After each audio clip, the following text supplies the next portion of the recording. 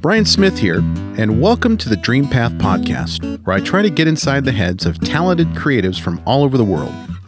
My goal is to demystify and humanize the creative process and make it accessible to everyone. Now let's jump in. Brother Jason, welcome to the Duocast, my friend. Thank you, Brian. Happy to be here. We're here to recap a few things. We've got the interview with Jeff Fielder, Rebecca Escrease, and also my solo cast. So let's start chronologically with Jeff Fielder. What'd you think of that chat? Oh, I love the interview with Jeff Fielder. Actually did some research and really got into his music over the last week or so. Both his solo stuff and the stuff he's done with his wife, Tekla, is pretty good stuff. Actually bought the album Last Disguise, so there's that. Right on. Yeah, it's a solid record. I think so too. I think what I really like about Jeff is, first of all, he's a multi-instrumentalist and seems very proficient in every instrument that he plays. Mm-hmm. He seems like one of these guys that could probably pick up any instrument and figure it out. And, his music is it's like this swampy, bluesy, kind of dark folk music. Mm-hmm. And, there's a definite like darkness in some of it, but not all of it. And some of it's pretty upbeat. But I really like the bluesy slide electric guitar with the tremolo effect and the reverb on the amp just a little bit. It's very cool sound. And it's something that pretty much I could listen to all day long, really. And, the stuff he's recorded with his wife, Tekla Waterfield, is pretty amazing, actually. She has a wonderful voice, and when they harmonize together, I think that's pretty magical. Yeah, a totally different vibe on that album, too. Yeah. That's what's so cool about Jeff. He's extremely versatile. And he also plays, it seems like every night. Mm-hmm. I mean, you look on his Instagram and his social media feed, that guy is out playing with anyone and everyone in the Seattle area. And if he's, not touring, he's at home just playing with friends and putting together shows. He's the guy, as you said, at that Sleight of Hand Sellers show I went to, he is the Forrest Gump of rock and roll. He is everywhere. Yep. And I think he does it because he truly loves music. He is not there to be the front man in every show that he's in. He's very comfortable as a supporting role, and he wants to provide that backup music. And as he said, he wants to back it up and lay it down. That's right. And no one to hold him and no one to fold him. It's kind of cool to talk to folks who are comfortable with that role. Mm-hmm. They've been in the music business long enough to know where their highest and best use is. Right. And certainly, he proved with the Last Disguise solo album that he can do it. He can be the front man. He can write songs and be his own thing. But that's just not where his comfort zone is. He likes to collaborate. Right. Yeah, I was pretty, I thought that was pretty strange in the interview that he thought he didn't hold his songwriting in a very high regard. He actually said it wasn't his strong suit. And I don't know. When I listen to it, I'm thinking this is really good material. And the songs there's something to say there. He's doing it very well. Mm-hmm. Yeah, I agree. I think maybe with him, that's just not where his passion is. Right. And maybe it took a lot of effort to put out that music, to write those songs, to record it. Whereas he prefers to do something that's a little more accessible and comes more naturally to him, which is supporting other people in a band, in a tour situation. Yeah, I think you're right. He posted on social media the other day, he picked up a couple of PV amps and he was jamming through one of them, and he just makes it sound really meaty and good. It just sounded really good. Mm-hmm. I love gear. I love seeing gear on social media. I just kind of geek out over amps. And yep. My friend Brian Hughes bought a bass amp at Thunder Road Guitars the other day. And I just get a kick out of equipment. I love buying it. I love when my friends have new equipment. Mm-hmm. And it's something I could spend an entire weekend doing, which is just playing with a new amp or a new guitar or a new pedal. Mm-hmm. I'm the same way, man. It's dangerous for me to walk into a music store, really. Yeah, especially a place like Thunder Road Guitars or Emerald City Guitars. There's some shops in Seattle that I just can't go in with a credit card. I need to be I need to be protected from myself, from my own indulgences. Right. So what did you think of the Rebecca Esgrees episode? Another stellar interview, really. I think Rebecca Esgrees, to me, seems like someone who's really just kind of getting started in the biz, even though I know she's been working in the industry for quite some time, just working her way up through different jobs. And I know she was mentored by the late Jonathan Demme, but I think she's really just getting started in terms of writing and directing films. I watched the trailer just to see if I can get a vibe from the film. Mm-hmm. And it kind of starts off like this friendship forming between these two girls that don't know each other, who find themselves getting involved with these guys. And they go to a rave, and then it kind of goes in this dark direction into like a murder and trying to cover it up or something like that. It looks really, really good. Yeah, it was a good film. And I enjoyed talking to her about the process because it really came together organically from a story that was very close to her. Mm-hmm. Her time at sleepaway camp as a teenager influenced where that story went, and her backstory, Rebecca's backstory in terms of how she was able to get a shot at directing a feature film is pretty remarkable. Not because it's a crazy story, but because it actually follows the exact path that you would think someone has to follow to get to that spot. Right. Great undergrad university at Barnard College, USC Film School. For her thesis in film school, directs a short called Noodling. Right. And that gets some attention of some folks like, hey, she actually knows how to shoot a film. Mm-hmm. And then she's a production assistant and then a story editor. And she works her way up to the point where she becomes an assistant to the late, great Jonathan Demme, who, of course, directed Silence of the Lambs, among other films. And through this process, with no family money, with no connections in Hollywood, just pure talent and hard work, gets to this point where she's having coffee with Diablo Cody, who wrote Jennifer's Body. I don't know if you've ever seen Jennifer's Body with Megan Fox, but it's kind of a cult classic. My kids love it. It's actually a really solid horror movie.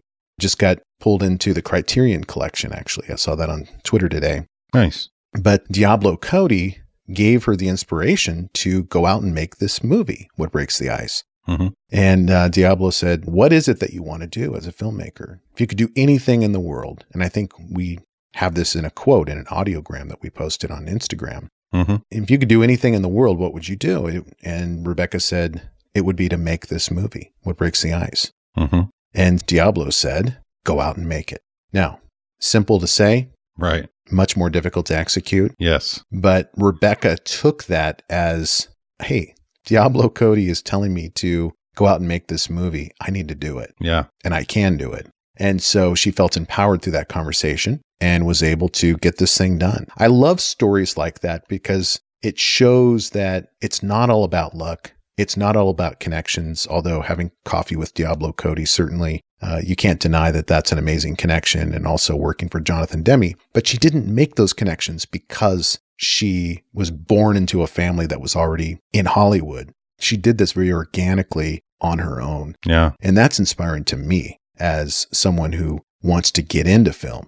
That's true. You do want to get into film. You're working on your screenplays right now, aren't you? Still working on your screenwriting?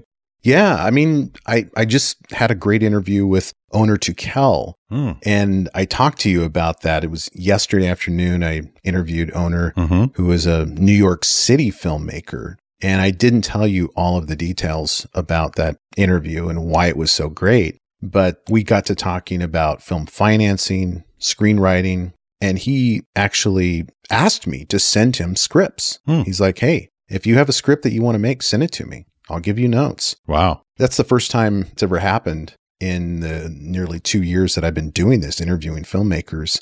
And I just felt like, oh my gosh, this can happen. And there are people in the industry that want to help others. And Onur Tukel is one of them. And we'll talk more about that chat down the road. But yeah, man, I don't know. I feel like just with Al D, remember my chat with Al D? Absolutely. And I said during one of our duocasts talking about how that went that I thought I made a new friend. Yeah. a new best friend. Yeah. I feel the same way with Onur Tukel. We had a 2-hour marathon conversation. I don't even know how we're going to edit that thing. If it's going to be 2 episodes, volume 1, volume 2, like we did with Roger Fisher, or how we're going to approach that.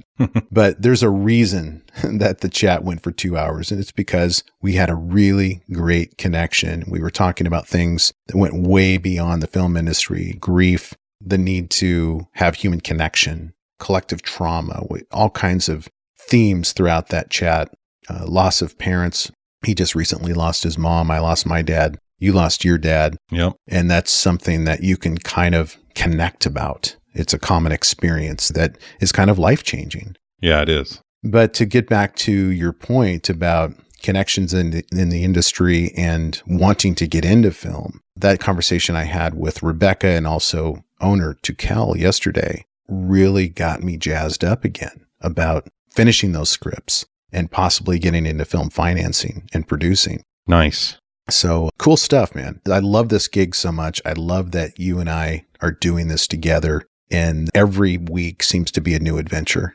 Yeah, well, on that note, I actually contacted Jeff Fielder and talked to him on Facebook.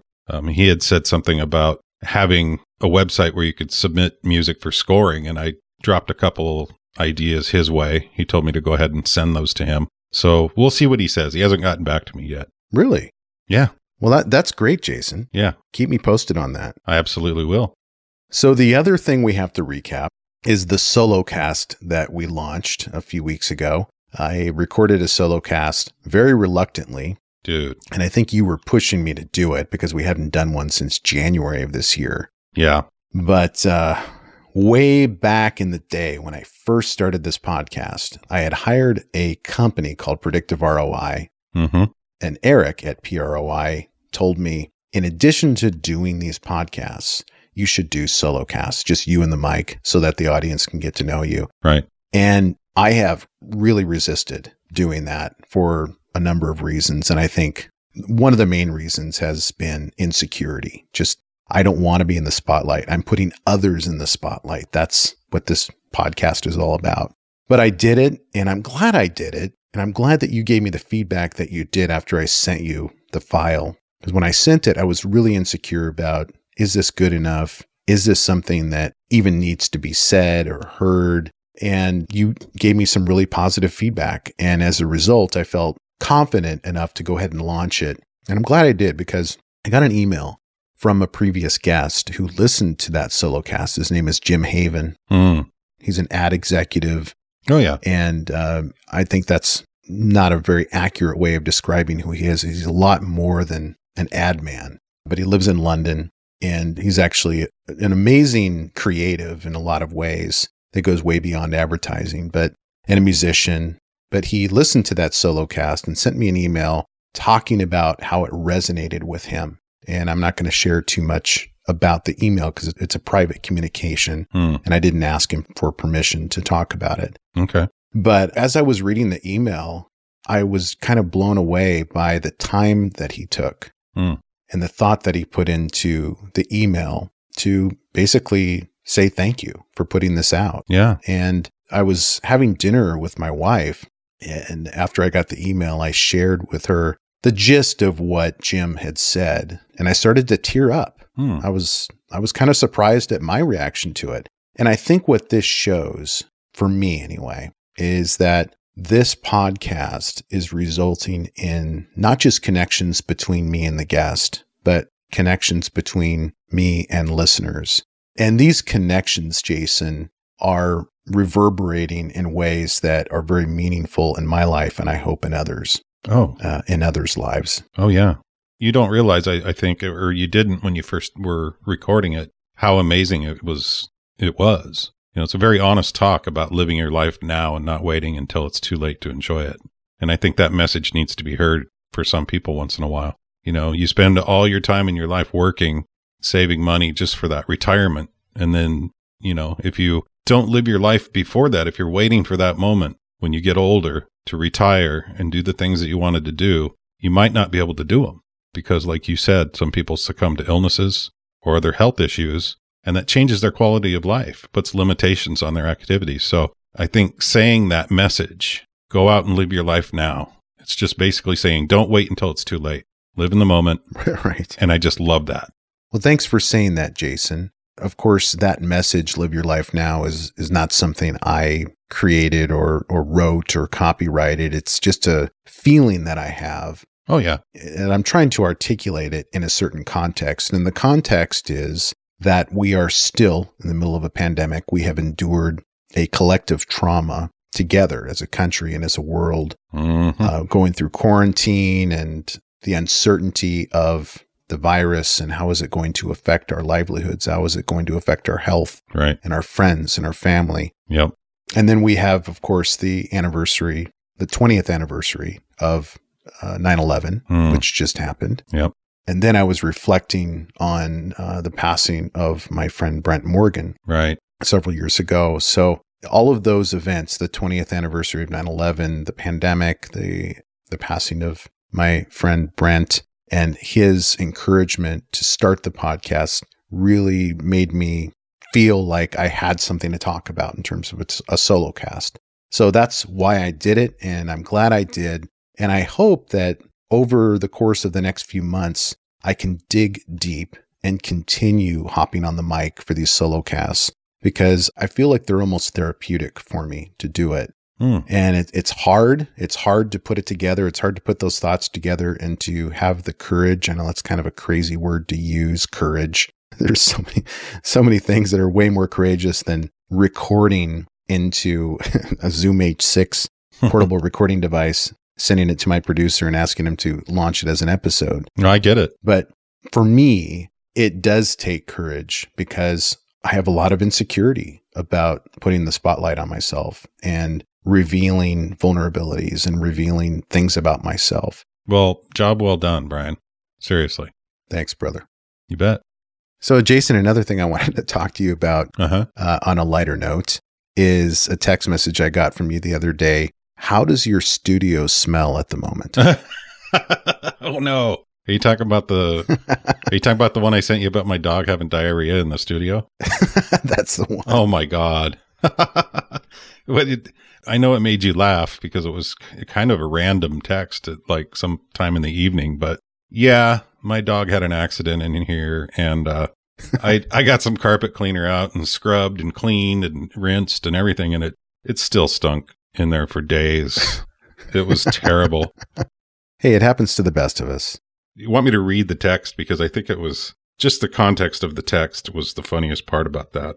Do it, man. It was just like right at I don't remember what time I sent it. It was in the evening, and I was editing the Jeff Fielder audio, which was taking forever. And I just had this constant stink in my nose, and I was venting my frustrations. I sent you a text, and it said, "My fucking dog had diarrhea in the studio last night. I've cleaned it and scrubbed it like 5 times, and it still stinks in here." And you said, "It still makes me laugh." It makes me laugh now too. But you said, "I'm sorry, man, but that is comedy gold right there."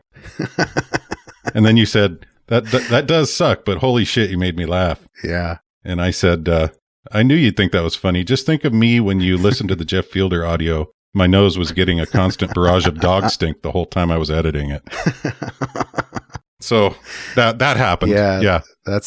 I live for that kind of humor. Thanks for that, man. It wasn't meant to be humorous. I was frustrated. And I sent that to you. And then, of course, you're laughing. And then I start laughing. So, old dogs, it happens as they get older. They start to have problems and control over their bowel movements. Well, it's going to happen to you too. And it's going to happen to me. So, well, I'm not looking forward to that. At some point, our wives are going to be sending those types of texts to their friends saying that they're trying to shampoo the carpet and it's just not working because Jason had an accident. I could just see Trisha sending a text. Brian fucking had diarrhea in the living room again. Right. So, Jason, this is kind of a random comment, but I wanted to mention that, I was in Seattle recently, right? Mm-hmm. And for a conference. That's right. And I don't think I told you this, but I spoke at the conference. I was giving a speech there on a topic called expert witnesses in medical malpractice cases, because I wrote a chapter in a book. And this book was being updated and reissued and republished in September. So I had to speak on the topic. And the reason I'm telling you this story is I think you might get a kick out of it. Okay. The day before I left for the conference, I was getting myself together. I was manscaping, right? So shaving, I wasn't shaving, my private parts. I was, trying to get my face. I don't know if manscaping means anything other than your face, but I was shaving, trying to get, groom. I was trying to look presentable. And that meant, my beard and my eyebrows. And so I have these eyebrow trimmers, and it's kind of it's the same trimmer as my beard, but you have to use a different attachment for your eyebrows. And my eyes, I just can't see very well, especially in the mornings when I get up and I don't have my glasses on. And so I pick up this beard trimmer, and I thought I was putting on the eyebrow attachment, but it in fact was the beard attachment at the shortest possible cut. It's basically like shaving all of your hair off to the point where you have just a little bit of stubble. And so I took these trimmers thinking I was going to shave my eyebrows and just trim them, right? Right. So that they're not as unruly. And I went without even looking, and I had shaved off my eyebrows. Oh, no. Like, down to the nub. So really? You don't have eyebrows right now? Yeah, and I passed okay. I think it's because my eyebrows are so light to begin with. They're kind of blonde. But if you look closely enough, if you pay attention, and I shocked my daughter, my middle child, when I came home from work that day before I went to the seminar, she stepped back, kind of startled. And she's like, "Did you shave your eyebrows?" I said, "Yeah." End of discussion. Yep. No further discussion needed. Yes, I did. And I don't want to talk about it. But I'm still. Yeah, despite the fact that I went without eyebrows. And also, the morning of the conference, I put on what I thought was matching pants and sport jacket for a suit, a matching suit. Yeah. And then when I stepped into the sun as I parked my car and actually got to the facility where I was going to speak, I noticed that my pants did not match my jacket. I was not wearing a matching suit. So no eyebrows and unmatching suit. But, it worked out fine. Maybe they just expect that of Brian Smith. I don't know. But I got a kick out of it because I don't take myself too seriously these days. I think that's a good idea not to take yourself seriously. But next time, show up in a suit that was very similar to the lawyer in Joe Pesci's character in My Cousin Vinny. Okay. It was like a tuxedo, or it was like I don't know what it was. It was ridiculous. Oh, yeah. I know what you're talking about.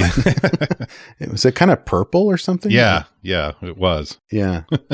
Okay. So upcoming episodes. We talked about Owner to Kel. That's going to launch mid-October. If you're able to get through that edit in time, it's going to be a monster edit, 2 hours. We'll see if that's going to be volume 1, volume 2, or just one big episode. Okay. And I hope to have, by the end of October, just in time for the launch of her new movie, an interview with Justine Bateman. Whoa. Jason Bateman's sister from Family Ties. She is a filmmaker. Yeah, Mallory. Yeah, she's a filmmaker, and she has a new movie coming out. And I'm supposed to be interviewing her, and I don't want to jinx it, so I'm going to knock on wood.